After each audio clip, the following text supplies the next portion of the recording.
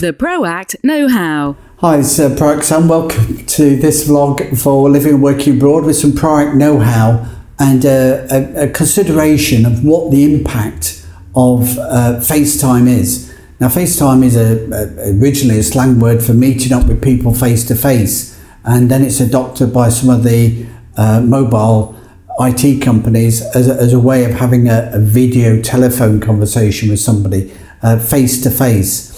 But the world is moving on. It's moving quite quickly. We've seen this week where China are introducing legislation to require everybody who signs up to the internet to have a facial recognition picture taken, whether using mobile or computers.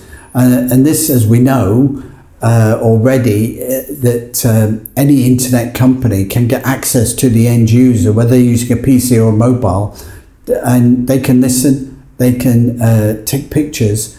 It's a two-way thing, and you're relying upon the confidence and supply of the service to protect your privacy of what you're saying and doing from illegal and legal and government interception of what you're doing.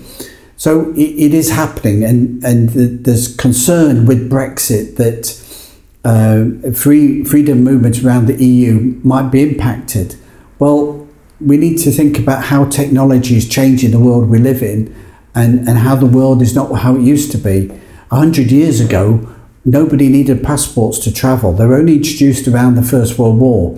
And now facial recognition and biometrics are a key part of residency and travel for expats living and working abroad. The USA have got an electronic travel arrangement where you need to register for a certificate before you travel to the USA, even if you have a visa-free travel arrangement. So there's no visa for UK citizens travelling to the EU and many other people, whether it's on holiday or business or to live and work. But there is a requirement for the ESTA travel arrangement registration to be done before anybody gets on a plane and travels into the USA. There's a bit of concern with Brexit that the EU were going to introduce a similar scheme and for people outside the EU, in which case the UK expats would have to then comply with the travel arrangement, electronic travel arrangement scheme as well. And now the UK have announced that they're introducing their own scheme. So all these countries are doing this, and they're also doing it with their residency. So when an expat goes to live and work abroad, they're required to provide picture and photographic evidence as a biometrics. When you go to the airport and you put your passport on the scanner with your fingerprints over it, and it's taking a photo, it's looking at your fingerprints, it's looking at your facial recognition, and it's understanding who that person is and verifying that with the paper passport you've got, as well as the other records of birth and death and places that you've got within that information. So the world is moving on.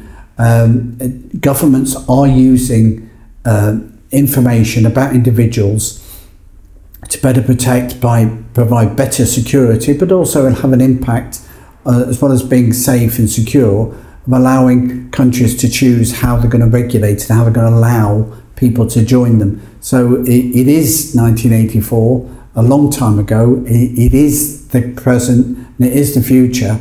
So there will be changes with Brexit for expats and with the rights on moving cross-border. But electronic travel arrangements are likely to just be expanded around the world and at airports and points of entry into a country as countries embrace new technology in the changing world of FaceTime and facial recognition going forward. For more product know-how and to stay in touch with how Brexit will affect expats in the 2020, look forward to it with us by staying in touch at productpartnership.com and look at our shop with guides to Brexit from many different angles concerning residency, property, business, pensions and healthcare. And thanks for watching. Speak to us next time, and we look forward to seeing you again. Bye-bye.